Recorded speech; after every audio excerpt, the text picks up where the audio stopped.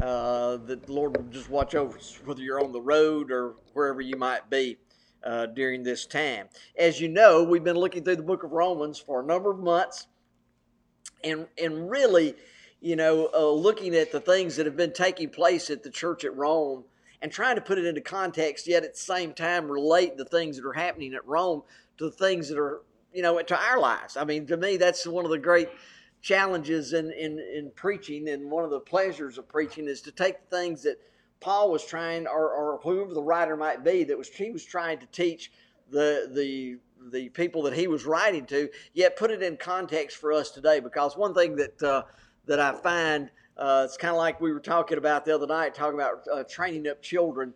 There's one thing that I know: it doesn't matter whether it's the children that are my grandchildren or those that might be among the congregation. Children have a tendency to not want to share things with one another when they're little, and I'll just be willing to imagine and think that has not just happened in the last few years. Probably been that way forever. Well, human nature is the same, and has been down through the years, because we're sin-cursed creatures. And so the things that were being faced at the church at Rome sometimes are some of the very things that we're facing here among our congregation. And so the admonition that Paul is writing, even though there were cultural differences between Jews and Gentiles here at Rome, we have cultural differences too, and it could be even more so than what it is. But we come from different backgrounds, different raisings, different traditions among our congregation here, and among the people that might be listening to us today. So Paul is reminding this church here at Rome to be together. Part of the message here in the 15th chapter is for them to be like-minded. And regardless of what might be going on, we can have this the same mind and the same attitude together if we're worshiping together. And our mind is focused on the things of Christ. Let this mind be in you. As mentioned this morning from the book of Philippians in chapter 2. Let this mind be in you, which was also in Christ Jesus, who didn't think it was robbery to be equal with God, but he made himself of no reputation and humbled himself as a man while he was here in this old world. That's one of our challenges today, is to not try to exalt ourselves. It doesn't matter whether you're the preacher or somebody else in the congregation. The Apostle Paul said in another place, I believe here in this same book of Romans, that we shouldn't think more highly of ourselves than we ought to think, but to think soberly and righteously about who we are.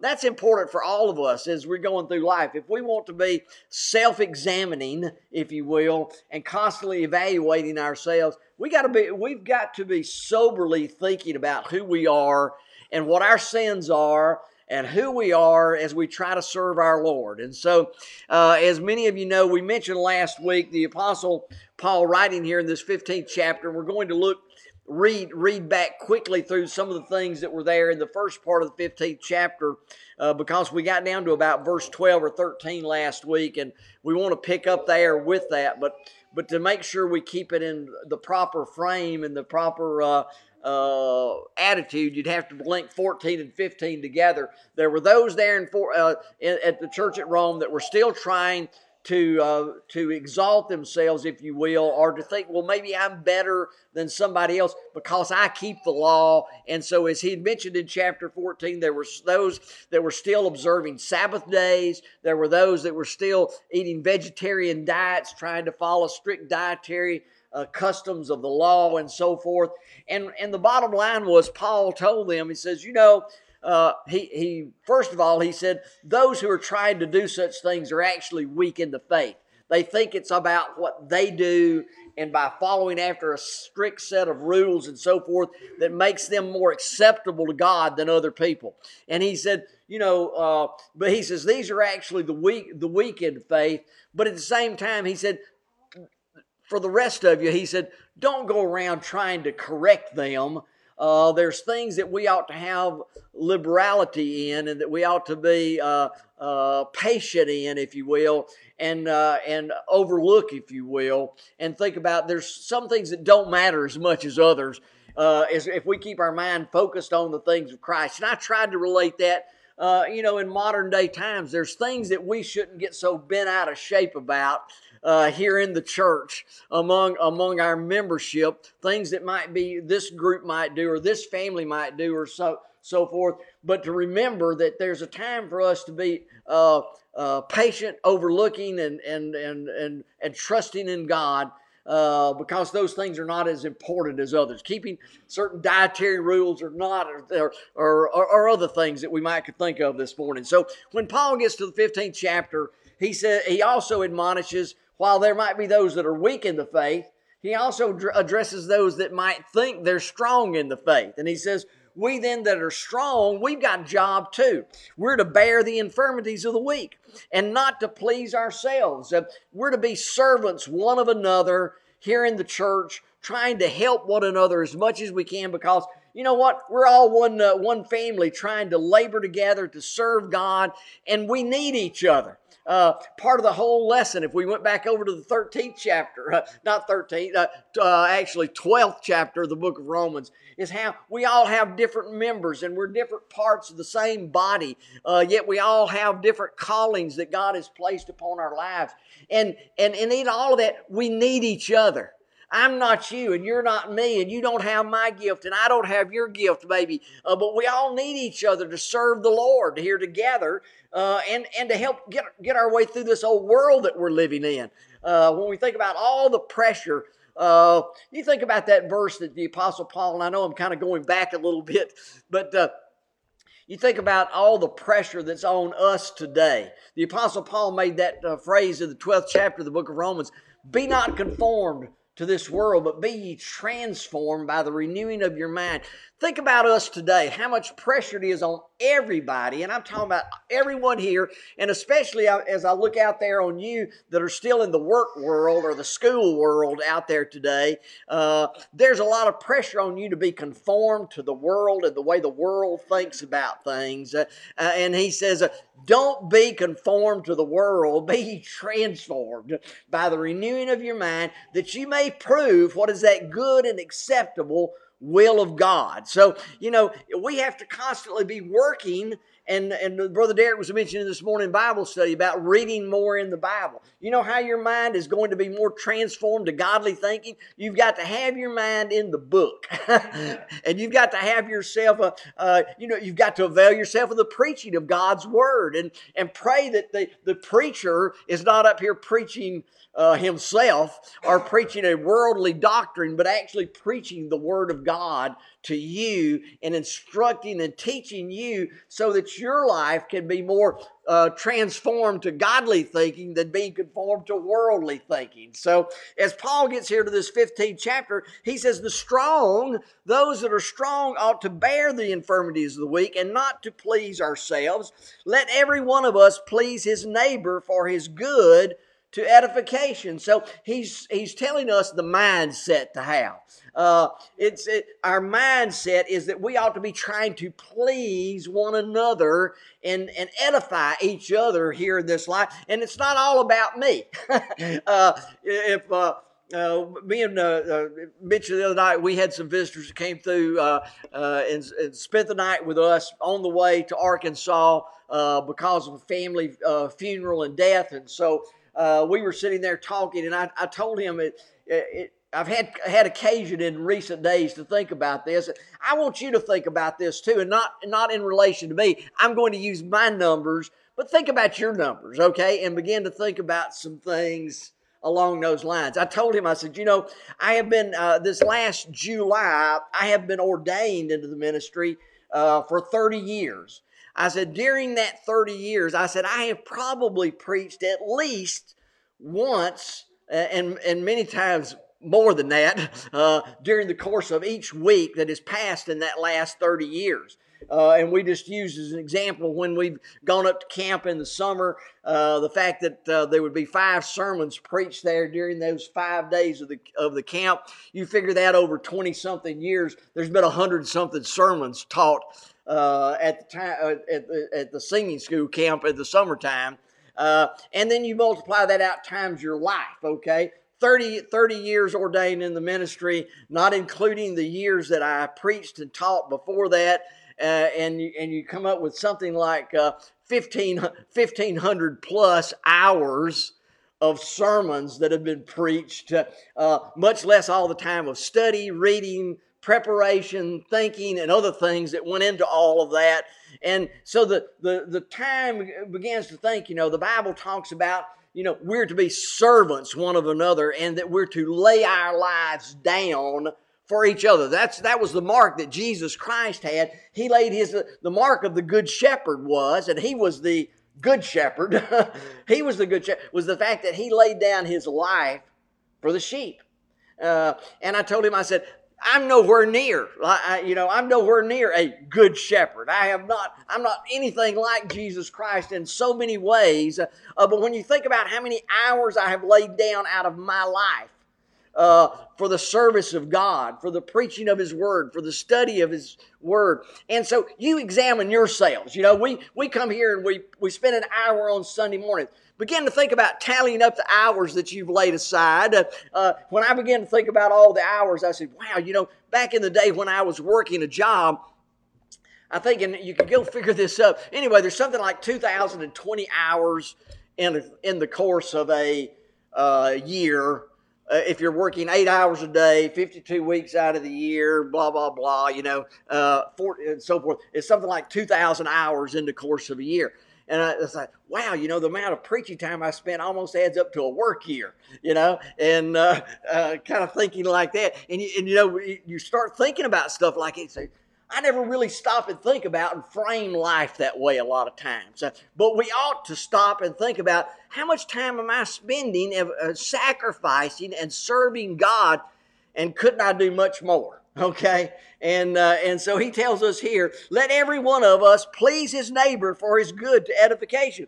For even Christ pleased not himself, but as it was written, the reproaches of them that reproach thee fell on me. Christ didn't come here. You think about what he endured on the cross. He didn't go to the cross some 2,000 years ago to particularly, and I know that it was pleasing to God to do what the Heavenly Father wanted him to do. But if you think about self-pleasing, he wasn't just pleasing self when he went to the cross. The reproaches that you deserved and that I deserved fell on him. The stripes that fell on him. And we think about a lot of times about the beating that Christ took at the hands of the Romans, at the hand of the Jewish brethren of that day, and think, wow, what a physical beating he took. But I'm here to tell you today that the beating he took the night before he went to the cross is not, and you think about having nails driven in your hands and in your feet and hanging on a cross and struggling to breathe, yet all of that physical pain and labor is nothing in comparison to having the wrath of God and God turn his back on you and leave you totally alone like he did that day with Christ on the cross. And our punishment that we deserved of being in hell was poured out on him. The reproaches that you and I deserved, the reproaches of them that reproached thee fell on me. For whatsoever things were written aforetime were written for our learning, that we through patience and comfort of the Scriptures might have hope. As we come here on Sunday morning and we preach the Word of God, and go through Scripture and look at Scripture. Scripture has a purpose for us. What is that? That we might, through patience and comfort of the Scriptures, have hope. Hope is so important to you and me. Do you know when people lose all hope in life? A lot of times, isn't that what they talk about? And you think about the things that have struck so many of the people that we know in recent months with this COVID virus. Yes, physically there are a lot of things that happen that makes the COVID virus bad, and I'm not a doctor or nurse or anything else, but you hear about how as time gets on, it gets into your lungs and it begins to release more and more and causes fluid and blood and so forth to almost drown people out. And the reason they get pneumonia is because of the way that virus works. A lot of of times on their lungs. And yet other people get the virus and all they do is they lose their taste and they lose their smell. And, but it's so multifaceted the way the thing works. But any patient, it doesn't matter if you're a cancer patient or what it might be, or a diabetic or some other problem that you might have in your life, the worst thing that can happen to somebody that gets sick is to lose hope that they're going to recover. And I'll tell you, today, the Bible tells us that you and I living here in this old world, one of the purposes of Scripture, one of the purposes of the preaching of God's Word is that, one, you might have comfort, and number two, that you might learn patience while you're living here, and that patience might give you hope that this one thing, that this world is not all that there is. And so he says, now the God of patience and consolation grants you to be like-minded one toward another, according to Christ Jesus. The only way you and I are going to be like-minded is in Him. Is our thinking to be transformed to His type of thinking, scriptural thinking, and that would then carry us to want to be more compassionate, more loving, more forgiving, more patient while we're living here in this world. And he says that ye may with one mind and one mouth glorify God, even the Father of our Lord Jesus Christ. Wherefore receive ye one another as Christ also received us to the glory of God. Now, I say that Jesus Christ was a minister of the circumcision for the truth of God, to confirm the promises made to the fathers. And we went over this last week, and I'm not going to reread the verses from the Old Testament scriptures of Psalms and Deuteronomy and so forth that are quoted here by the Apostle Paul. But Paul makes the point to this diverse congregation at Rome that one of the things that God had been telling the children of Israel through scriptures all those years was that God had a people among the Gentiles also.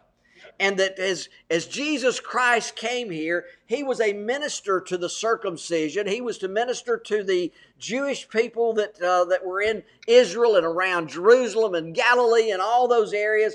But part of what He was ministering to them was also the fulfilling of the promises of God, that God had a people among every kindred, nation, tongue, and tribe on the face of the earth. And He says that the Gentiles also, that the Gentiles might glorify God for His mercy, as it is written. And so he begins to go through 4 different scriptures here that are written in the Old Testament, how God had told the Old Testament Jews that one of these days the Gentiles are going to hear and glorify God and praise Him just like you are. And he says, for it is written, for this cause I will confess to thee among the Gentiles, and sing unto thy name. And again he saith, rejoice ye Gentiles with His people. And again, praise the Lord all ye Gentiles, and laud Him all ye people. And again, Isaiah saith, there shall be a root of Jesse, and he shall rise up to reign over the Gentiles. In Him shall the Gentiles trust. And we made the point that in some of the places in these Old Testament scriptures, the word used in the Old Testament is heathen. And in other places it talks about the nations. But Paul comes around and gives us the New Testament interpretation of this, if you will, and clarity on it. Through the Holy Spirit, he tells us this is the Gentiles that are going to come and glorify God, and they're going to trust in Him. And he says, now the God of hope. I want you to hear this description of this God that we worship.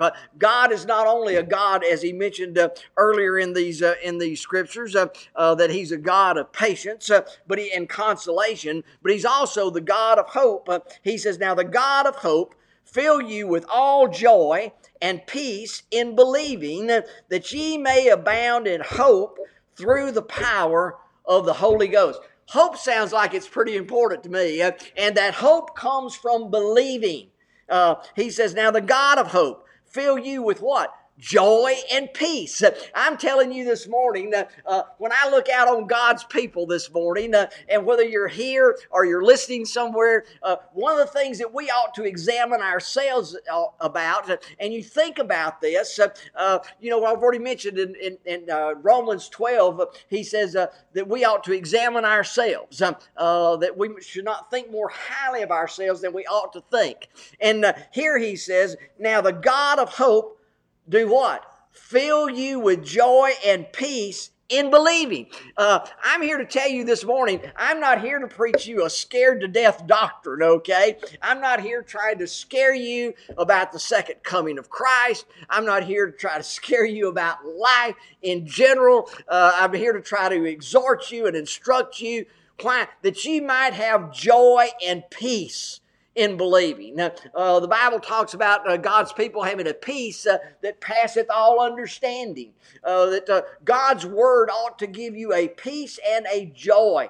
And if we're missing, I guess that's what I was thinking about, is if you're not experiencing joy to some extent, I know the world drives us down, okay? I understand that. I know the world tries to rob you of your joy and your and the blessings of life. But if you're not having joy and peace in your life through believing, then you've missed one of the points of believing. Believing in Jesus Christ and believing what the Scriptures teaches us ought to give you a joy and a peace. We were talking this week, and several, as many of you know, many people have experienced a loss of family members. I'm looking at people here that have lost family members over the last number of weeks, months, or years in their lives, and we're talking about for the children of God. One of the things that you and I ought to have above everything else is there ought to be a peace about us when we have one of our loved ones pass on to glory. That there ought to be, I know there's a time for sorrow, but you know what? And we'll use this same word that's used here, talking about the God of hope. In 1 Thessalonians 4:13, he tells us over there, sorrow not as those which what? Have no hope. So he doesn't say not to sorrow. He said, but don't sorrow like those that don't realize what the result of death is.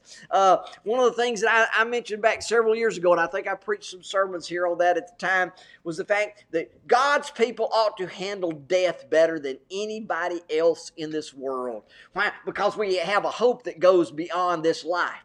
We have a reason to look at that. And while the situation sometimes can be tragic, the circumstances of death can be difficult or tragic for us to endure when we think about different ages of people sometimes in our lives that pass on. It can be very hurtful and very sorrowful. But even in that sorrow, he says, don't sorrow as those that have no hope. The God of hope, he says, now the God of hope will fill you with all joy and peace in believing that ye may abound in hope through the power of the Holy Ghost. And I just want us to get that picture. You and I, that word abound means overflowing beyond the limit. So if you think about filling a water glass, and when that water glass runs over, kind of like the psalmist David talking about my cup runneth over. Surely mercy and goodness will follow me all the days of my life. Think about, he says, we ought to abound in hope. There ought to be almost more hope than we can lay hold on.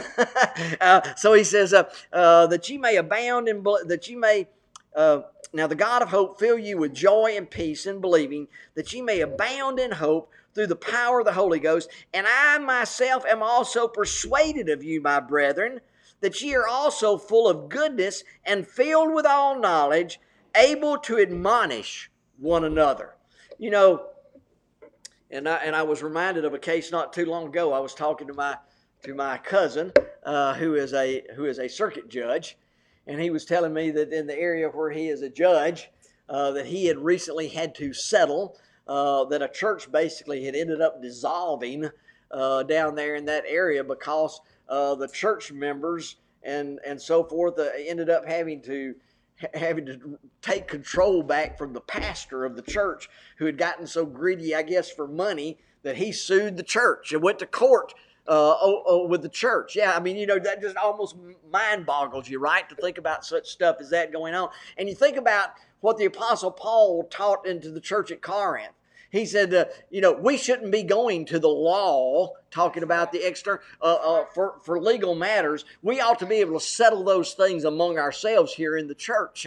And in fact, he says, the weakest brother in the church ought to be able to give advice to those in circumstances like that. And so think about what Paul is saying. I tie that back to this portion of Scripture here. He says, I myself am persuaded of you, my brethren, that ye are full of goodness. Why? Not because you're so good, but because Christ is in you. The Holy Spirit is in you. He says, I'm persuaded that you are full of goodness, filled with all knowledge, and able to admonish one another.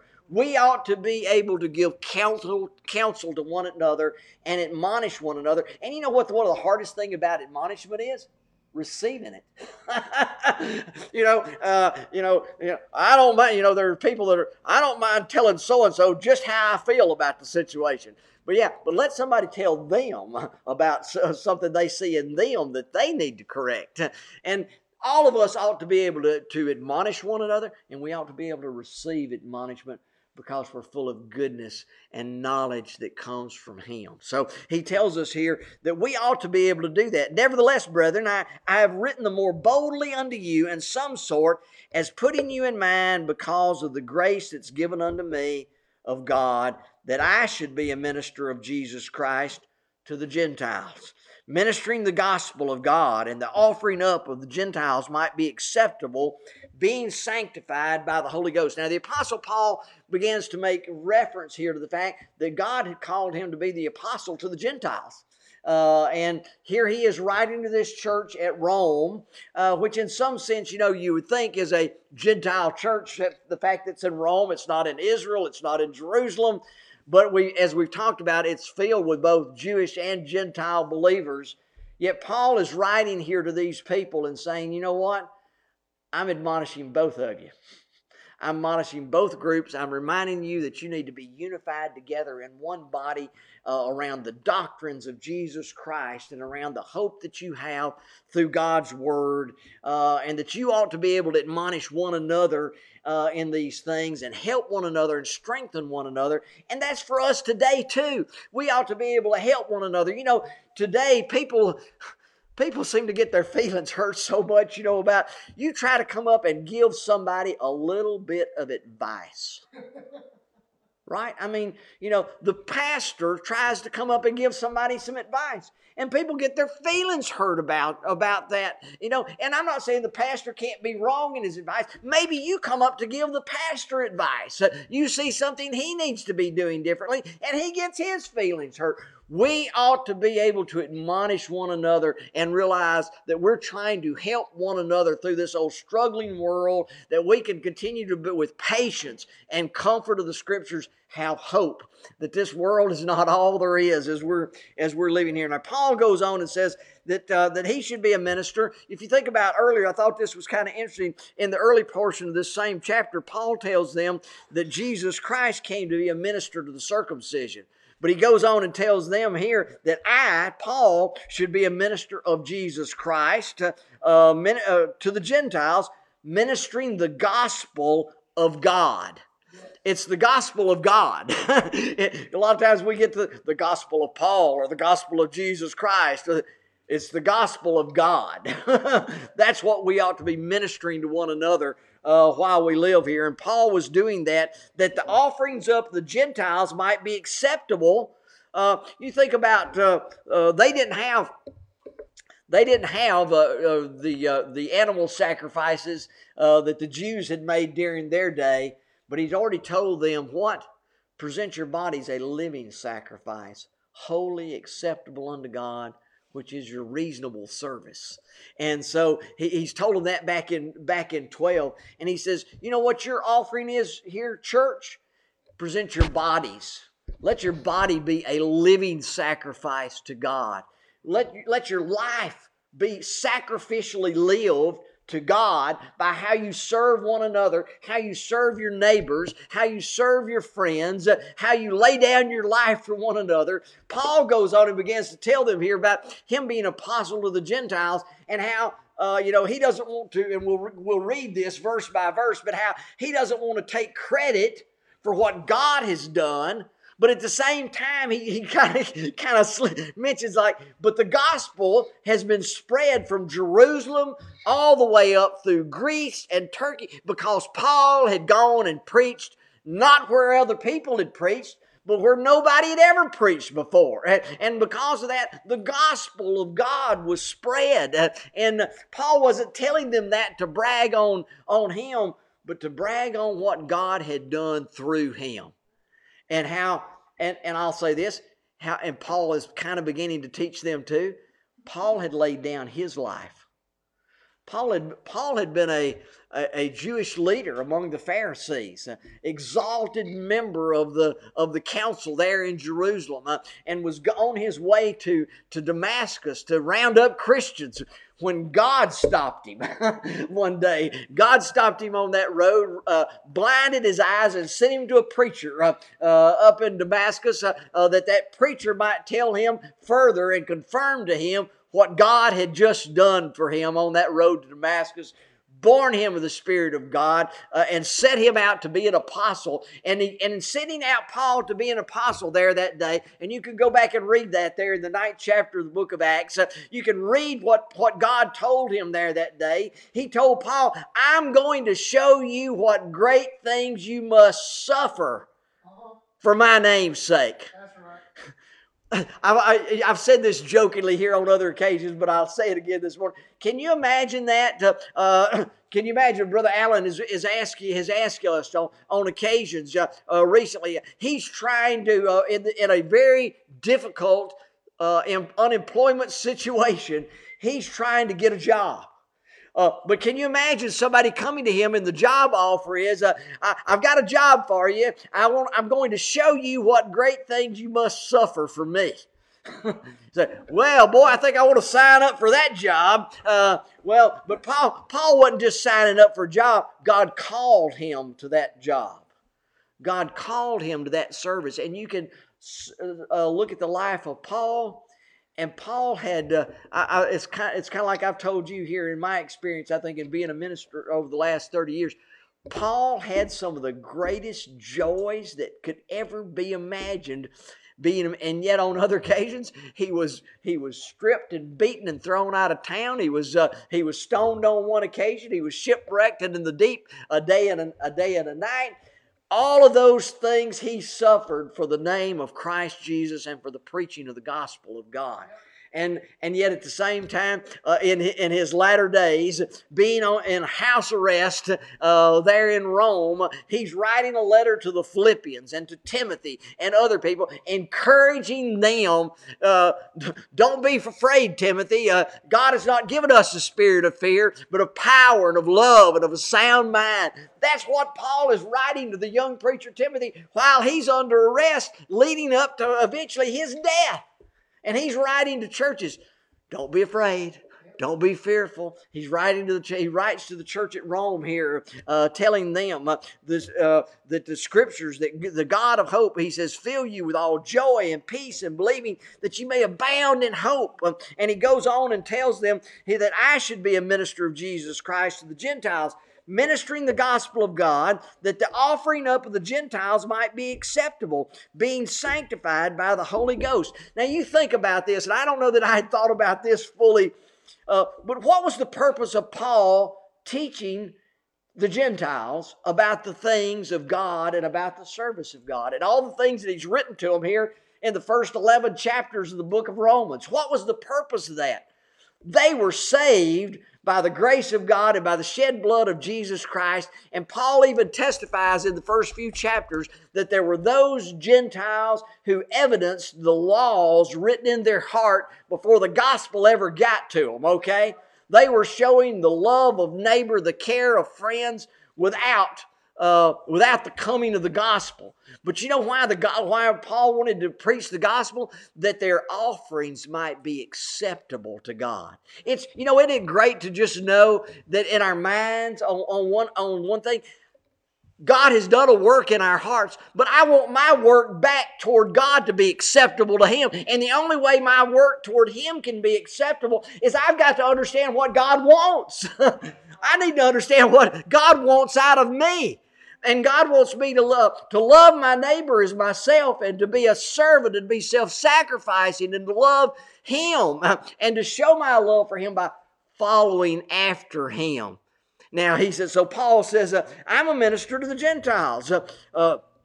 He said that I should be a minister of Jesus Christ to the Gentiles, ministering the gospel of God, that the offering up of the Gentiles might be acceptable, and that their sacrifice might be, their offering up might be acceptable. That's the word used. Well, what offering did the Gentiles have to make? We're not talking about laying money on the table, I don't think. We're talking about the offering up of themselves. The way that the offering up of themselves was acceptable was by Paul's teaching them, here's how you do it, guys. Here's how you serve God, and that it might be sanctified by the Holy Ghost. I have therefore whereof I may glory through Jesus Christ in those things which pertain to God. Paul says, my glorying, if I glory, is in what I've taught other people about what God has done for them and what they ought to be doing for God in their service to Him. If I've got whereof to glory, that's what it is, he says. He says, for I will not dare to speak of any of those things which Christ hath not wrought by me, to make the Gentiles obedient by word and by deed. I'm not going to try to take credit for what God has done for them. I'm not going to try to preach look at what all I've done.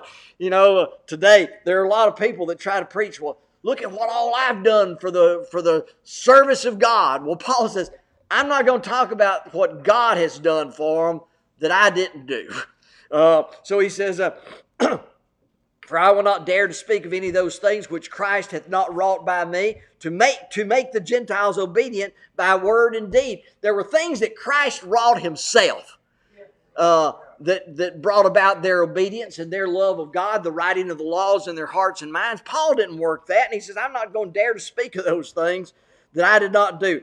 Through mighty signs and wonders by the power of the Spirit of God, so that from Jerusalem and round about to Illyricum, I struggled with that 2 or 3 times. Illyricum. He says, I have come to preach the gospel of Christ. So Paul's range of preaching ranged from Jerusalem. I mean, you could go forward and look, as my friend Brother Eric Walker likes to say, he says, the most misread book in the Bible is the last book of the Bible. And people say, he's talking about Revelation. He says, no, the book of maps. He says, you need to get the book of maps out sometime and look at it and see where all these things were taking place on the map. And if you look at the map, you'll see that Antioch is up there in the area of northern in Syria. And you'll see where Ephesus is, and where Thessalonica is, and where Colossae is, and where Corinth was located, and where Rome was located. And you'll start, and your eyes may begin to get big and think about, look at all the ground Paul covered to preach the gospel of Jesus Christ. Wow. And so he says, so that I go forth from Jerusalem, and I have fully preached the gospel of Christ. Yea, so have I strived to preach the gospel, not where Christ was named, lest I should build on another man's foundation. But as it is written, to whom he was not spoken of, they shall see, and they that have not heard shall understand. So again, God had already written this, that there was going to come a time when those who had not seen and not heard before were going to understand the things of God. And Paul says, I've probably played some role in that, because I've gone to places where nobody else had been before. For he says, for which cause also I have been much hindered from coming to you. So he'd already told them. It's kind of interesting with this one verse right here, verse 22. For he says, for which cause I have been much hindered from coming to you. Do you remember what he said in the first chapter? He says, I'm ready to preach the gospel to you that are at Rome also. But he's been hindered by trying to serve all these churches and labor among these churches, from Jerusalem up to Illyricum and all these places that are in between. And he says, but now having no more place in these parts, God's lifted the burden off of him to continue to try to preach in those churches of that area of Turkey and Asia Minor, Greece, and so forth. And he says, but now having no more place in these parts, and having a great desire these many years to come to you, whensoever I take my journey, into Spain. Now, Paul is beginning to prep them, and I think this is kind of interesting here. Paul is letting them know, yeah, I want to come preach to you at Rome, but you know where else I want to go? I want to go to Spain also and preach the gospel. And it's interesting here how he, in a way, beseeches their help in this effort. And you think about, how God, Paul's like you and me, and he will get to this here in a moment. But Paul, in preaching of the gospel, Paul was dependent upon the church to help support him and work for him. And it's not, I think I mentioned this last Sunday, it's not that Paul wasn't willing. Paul was a tent maker, and Paul was willing to work with his own hands. And we read in Acts where he often worked together with other people so that he might earn things that needed to be earned to help him have food to eat, maybe food for his journey and abilities to make his journey. But the churches also donated to him, and he brings that out in a very interesting way here in this portion of the 15th chapter. So he says that I may take my journey. Now he says, having no more place, verse 23, in these parts, and having a great desire these many years to come unto you, whensoever I take my journey into Spain, I will come to you. For I trust to see you in my journey, and to be brought on my way thitherward by you. I'm going to be brought on my journey by you if first I be somewhat filled with your company. But now I go to Jerusalem to minister unto the saints. And there's some things that are said here that are very interesting. He says, for it hath pleased them of Macedonia and Achaia to make certain contributions for the poor saints which are at Jerusalem. Part of what Paul has been addressing in this letter to the church at Rome for 15 chapters is the fact that there's a rub between Jew and Gentile here at Rome. And Paul has been laboring to bring them back to Christ and to get over the fact that some of them thought the law was so important that they need to drag the law service into the New Testament worship service. And Paul's trying to bring them back to unify these Jewish and Gentile people here at the church at Rome. And so what does he do here in 15? He says, I desire now to go to Jerusalem because the churches of Macedonia and Achaia, Gentile churches, had a desire to give to Jerusalem and help the church at Jerusalem out in their time of need. Now you've got to understand, and we maybe mentioned this in times past, but you've got to think about the people at Jerusalem that were worshiping Christ. No different from many Jewish believers even today that are cast out of their families because they began to follow and worship after Jesus Christ the Messiah. They're cast away from their Jewish culture and their Jewish family a lot of times for those very reasons. And the Jews at Jerusalem were suffering that. They had been cast out from their Jewish families, maybe from their businesses, from their family service, and many times their mode of making a living and being able to sell goods and buy goods and so forth had been hurt because of their devotion to following after Jesus Christ and the New Testament church. And so they were suffering there. This time frame is prior to the Roman army coming in and laying siege to Jerusalem and all those things. They were suffering because of their following after Christ. And so the churches in Macedonia and Achaia, Gentile churches, had decided to make contribution to the poor saints in Jerusalem. It had pleased them, verse 27, verily, and their debtors they are, for if the Gentiles have been made partakers of their spiritual things, their duty is also to minister unto them in carnal things. What is Paul saying? He's saying the church came out of Jerusalem. I came out of Jerusalem. Jesus Christ came out of Jerusalem. And because of that, these Gentile churches had been blessed spiritually. And he said because they had been blessed spiritually, then he said they thought it proper that if their spiritual gifts in a sense had come from Jerusalem, that they also now take of the carnal things they had. Food, money, whatever it might be, gifts of some kind, that they might go back and give to the people of Jerusalem to help take care of their physical needs at this time. And you think about this, Paul is not writing some new message here to this church. In the 9th chapter of the book of 1 Corinthians, and I want you to hear this, Paul uses the same argument, if you will, for the support of the ministry in the churches that he used here for the reasoning of why the churches of Macedonia and Achaia were giving to the church at Jerusalem. They were giving it to them because they felt they had been blessed spiritually by the things that had flowed out of Jerusalem to them. So now they were giving of their carnal things back to Jerusalem. Here in 1 Corinthians 9, Paul says this, Am I not an apostle? I'm diving into the middle of a letter, so of course I'm diving into the middle of a thought here that he has. But he says, Am I not an apostle? Am I not free? Have I not seen Jesus Christ our Lord?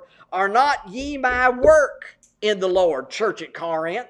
And he says, if I be not an apostle unto others, yea, doubtless I am to you, for the seal of mine apostleship are ye in the Lord. Wow, what a great expression of his love for them. Mine answer to them that do examine me is this: have we not power to eat and to drink? He's asking a question. Have we not power to lead about a sister, a wife, as well as other apostles, as the brethren of the Lord and Cephas? Or I only and Barnabas, have not we power to forbear working? He's asking them a series of questions. Hasn't God given me the power to lead brothers and sisters in the Lord? Have not Barnabas and I, has God not given us the power to forbear working? And in other words, there's something else that they should be doing more important than laboring with their hands. He says, who goeth to warfare any time at his own charges? Who planteth a vineyard and eateth not of the fruit thereof? Or who feedeth the flock and eateth not the milk of the flock? Who plants a garden doesn't eat of the garden? Who doesn't have livestock and doesn't partake of the meat? Who doesn't have a cow that doesn't drink the milk from the cow, and so forth? And he says, say I these things as a man, or say not the law the same also? For it is written in the law of Moses, thou shalt not muzzle the mouth of the ox that treadeth out the corn. Doth not God take care of the oxen? So he's going back to the Old Testament now and says, you know what? The ox gets out there and labors in the field. You know what you do? You take the fruit of the field and you let the ox eat of it. That's what you do. And he says the ox works. You feed him from a portion of what he worked in. And he says, or saith he it all together for our sakes, for our sakes, no doubt, this is written, that he that ploweth should plow in hope. There's that word again. That he that ploweth should plow in hope, and he that thresheth in hope should partake of his hope. For if we have sown to you, verse 11, if we have sown to you spiritual things, is it a great thing that we shall reap your carnal things? Paul just used all these examples of a person planting a garden and eating of the garden, of taking care of the livestock and eating the milk, of not muzzling the ox that treads out the corn. All of these things is he written. He says the person that plants, he plants in hope. He plants in hope of what? That it's going to come up. He says the guy that's out there threshing in the field and working in the wheat, he's threshing in hope that he should be a partaker of that he's threshing out there in the field. He says, and if we have sown to you spiritual things, is it any great matter that we should reap of you your carnal things? That's one of the New Testament examples of giving. New Testament giving. That if you've been blessed by the spiritual things that God has given the minister or the pastor, we're to give of our carnal things, and that's not just you. I'm to give of my carnal things because I'm blessed of God. And this is for the support of the church and the work of the church. How can the church work in the community and do things in the community if they don't have the funds to do things? So it's not just about paying the power bill, and it's not just about, painting the building or adding on to the lunchroom or doing those things. The church has to have funds to work. And so he says, is it any small thing if God has blessed you spiritually that you should also give of your carnal things? Now, so that's 1 Corinthians 9. Here in Romans, he uses the same argument, if you will, to say that we should also support our brothers and sisters in other places. There's a time when maybe we get word that somebody's got a problem in Africa, or maybe somebody's got a problem at a church in another part of the state of Alabama. Or like a few years ago, when Hurricane Katrina hit down on the Gulf Coast, and I have seen this written down. People began to send money into various people, and I could name some of the preachers and churches that the money was funneled into, and they began to go down and try to help the brothers and the sisters down there in that area that had been struck. And during the course of that, some $250,000 were raised, right? And you know what they did? Some of the churches down there in that area that had been destroyed by the hurricane, they came together. Now they've got a church down there called Unity Church, and it's built down there just north of Pascagoula, new building and so forth, funded by those that saw a need for help in that area due to the hurricane. So, a lot of times we can do more than we think can be done by working together and laboring together, seeing a need and supporting the need. All right. So Paul says, it hath pleased them verily that their debtors they are. For if the Gentiles have been made partakers of their spiritual things, their duty is also to minister unto them in carnal things. When therefore I have performed this, when I've gotten through carrying the stuff from Macedonia and Achaia down to Jerusalem and working with them, he says, when I therefore have performed this and have sealed them this fruit, I will come by you into Spain. And so he's letting them know, my expectation is to come to you, and I'm going to come to you, but then I'm going to go on into Spain as well. And he says, talks about this being, he says, when I have therefore performed this and have sealed to them this fruit. If you turn over, I think, into the Philippian letter, and I believe it's in the 4th chapter, he talks about how the Philippian church, I guess Brother Derek's going to get to that as he preaches through the things in Philippians, but he talks about how the Philippian church, above all the churches, and you think about the Philippian church at its starting point of the jailer, the Philippian jailer, and Lydia, the seller of purple, and how Paul was sent over there to Macedonia by the Holy Spirit to preach to those people. And those people had a special love for Paul. And he says in one occasion that they only, the church at Philippi, had sent things to Paul's needs in various places where he had gone to preach. And even when he was in Rome and under house arrest, they had sent again to his needs. And he says, you know what? And I'm paraphrasing this portion over there in Philippians, but he said, this was a sweet-smelling savor to the Lord. It was like incense going up into the nostrils of the Lord. What was that incense of and that sweet-smelling savor going up into the nostrils of God? Their giving to Paul. Them supporting Paul and his labors was sweet to God. And so here Paul kind of alludes back to that same thing. He says, wherefore, when therefore I have performed this and have sealed to them this fruit. Paul was going to do something that was going to be a blessing to the churches of Macedonia and Achaia by taking what they had given to Jerusalem to be. And he says, this is going to be a fruit to God for their labors and their work. And he says, I will come by you into Spain, and I am sure that when I come unto you, I shall come in the fullness of the blessing of the gospel of Christ. Paul was speaking, you say, well, was Paul bragging? No, I think Paul was kind of stating what he had seen. When you do what God has called you to do, God will bless you. And he says, and so there, listen to what he says now. He says, now I beseech you.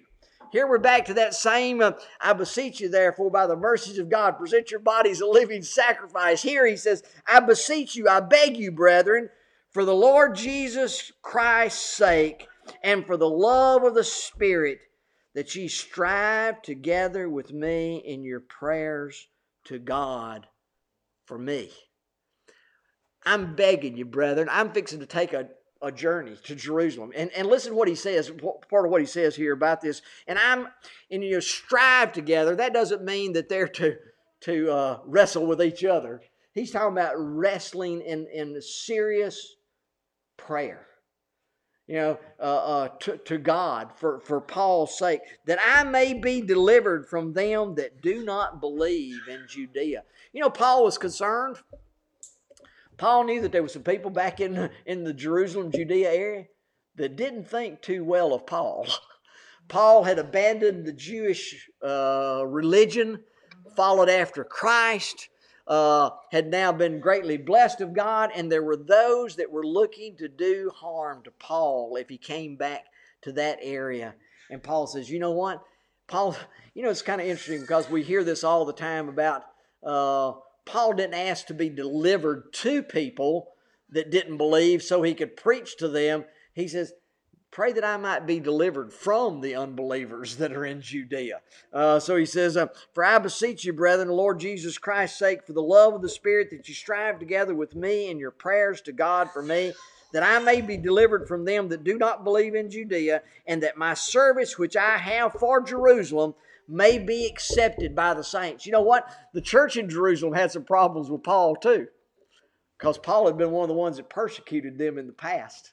Now he's going back to Jerusalem. He says, not only do I want to be delivered from them that don't believe, but I want you praying that they will accept the gifts that I bring to them at Jerusalem for the saints, that I may come to you. Here's that word again. That I may come unto you with joy by the will of God, and may with you be refreshed. Now the God of peace be with you all. Amen. So Paul kind of brings a close to the letter here, in a sense, of the formal part of the letter that he was writing to the church at Rome.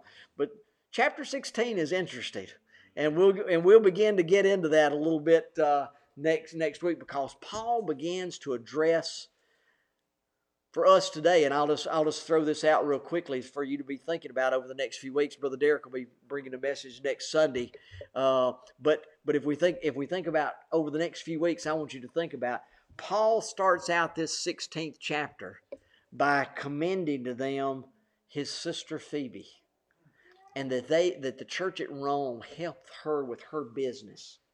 That as she came to Rome. A lot of people today read the writings of the Apostle Paul and think Paul was some kind of male chauvinist of some kind.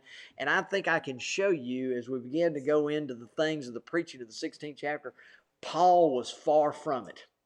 Paul was a man who was commending to them his dear sister, and the role that normal Jewish men and Jewish custom and no doubt Roman custom put on women in that day and time. Paul was far from all of that, my friends. And so we'll begin to take a look at that. And I want you to think about this as we come together here at the church, being unified in our prayers for one another and for the preaching of God's word. We were noting this week, and this I'll bring this to a close. They announced in the paper this week that over here beside the high school, they're going to build a new subdivision. Should be about 100 houses in there, and so we've got an opportunity to get out and share with what will be our new neighbors, and let them know that we would love to have them come and worship God together here with us. And so I want to begin preparing you. We've got work to do, and we need to be thinking about how we share the gospel with friends and neighbors and loved ones, and that they might enjoy the same things that we enjoy here together with Christ. May God bless you in this coming week and give you joy and peace in believing. May God bless you is our prayer.